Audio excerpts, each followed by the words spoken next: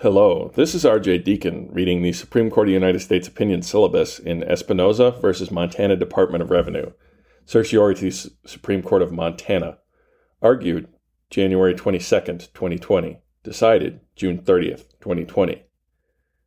The Montana legislature established a program that grants tax credits to those who donate to organizations that award scholarships for private school tuition. To reconcile the program with a provision of the Montana Constitution that bars government aid to any school controlled in whole or in part by any church, sect, or denomination, Article 10, Section 6, Number 1, the Montana Department of Revenue promulgated Rule 1, which prohibited families from using these scholarships at religious schools.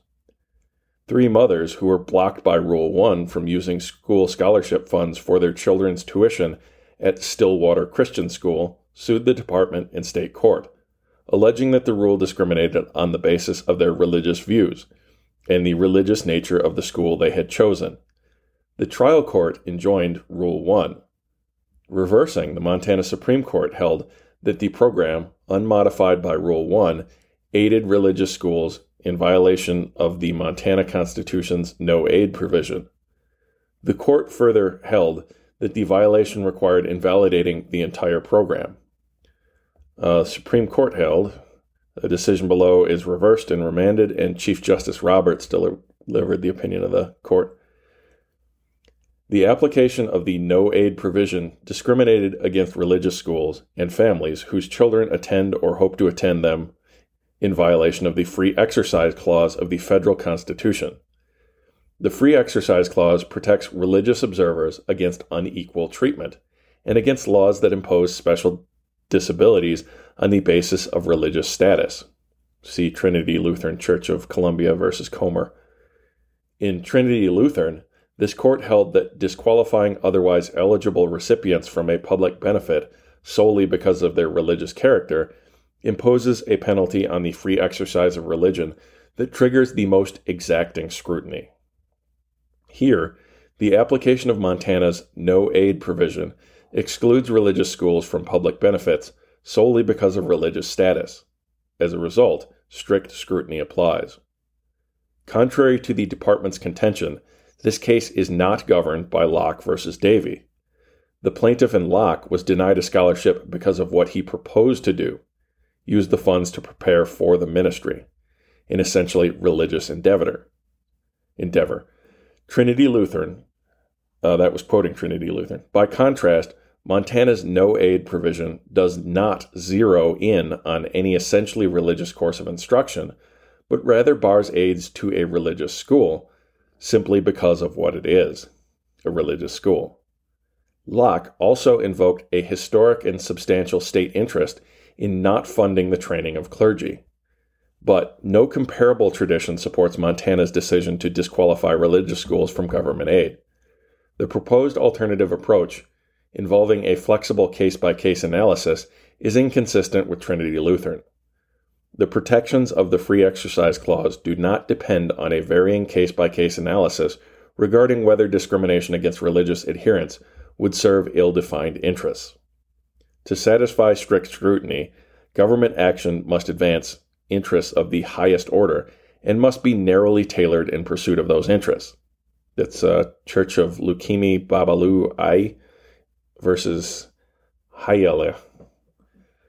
Montana's interest in creating greater separation of church and state than the federal Constitution requires cannot qualify as compelling in the face of the infringement of the free exercise here. And that's the way they wrote that, a little clunky.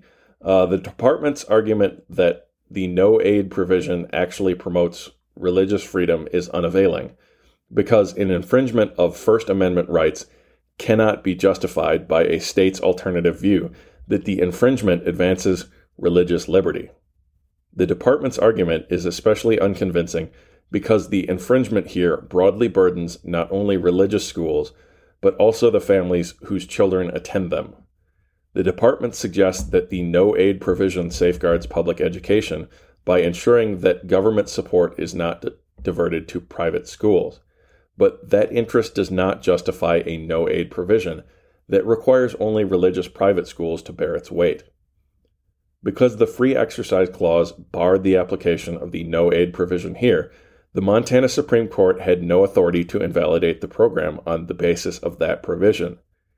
The department argues that the invalidation of the entire program prevented a free exercise violation, but the department overlooks the Montana Supreme Court's threshold error of federal law.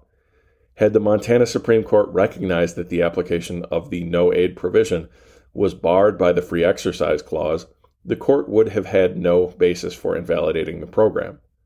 The court was obligated to disregard the no-aid provision and decide this case consistent with the federal Constitution. The decision below is reversed and remanded. Chief Justice Roberts delivered the opinion of the court, in which Justices Thomas, Alito, Gorsuch, and Kavanaugh joined. Justice Thomas filed a concurring opinion in which Justice Gorsuch joined. Justice Alito and Gorsuch filed concurring opinions. Justice Ginsburg filed a dissenting opinion in which Justice Kagan joined. Justice Breyer filed a dissenting opinion in which Justice Kagan joined. As to Part 1, Justice Sotomayor filed a dissenting opinion. Thank you for listening. If you'd like to get a hold of me, I can be reached at rhodesscholar80@gmail.com. That's ROADS and the number 80.